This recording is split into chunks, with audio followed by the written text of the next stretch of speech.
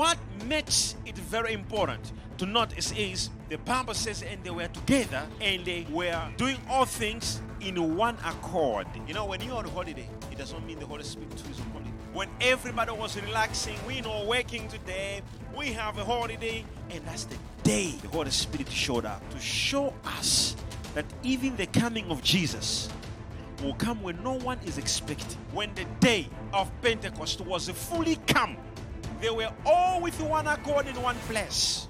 There came a sound from heaven. Now, we have people who visualize a wind. No, the Bible doesn't say wind came in. It says a sound of like a mighty rushing wind. Can you imagine if you've ever seen such type of a wind moving? It is what came in the room. It was a sound, not the wind. It was a sound like a mighty rushing wind.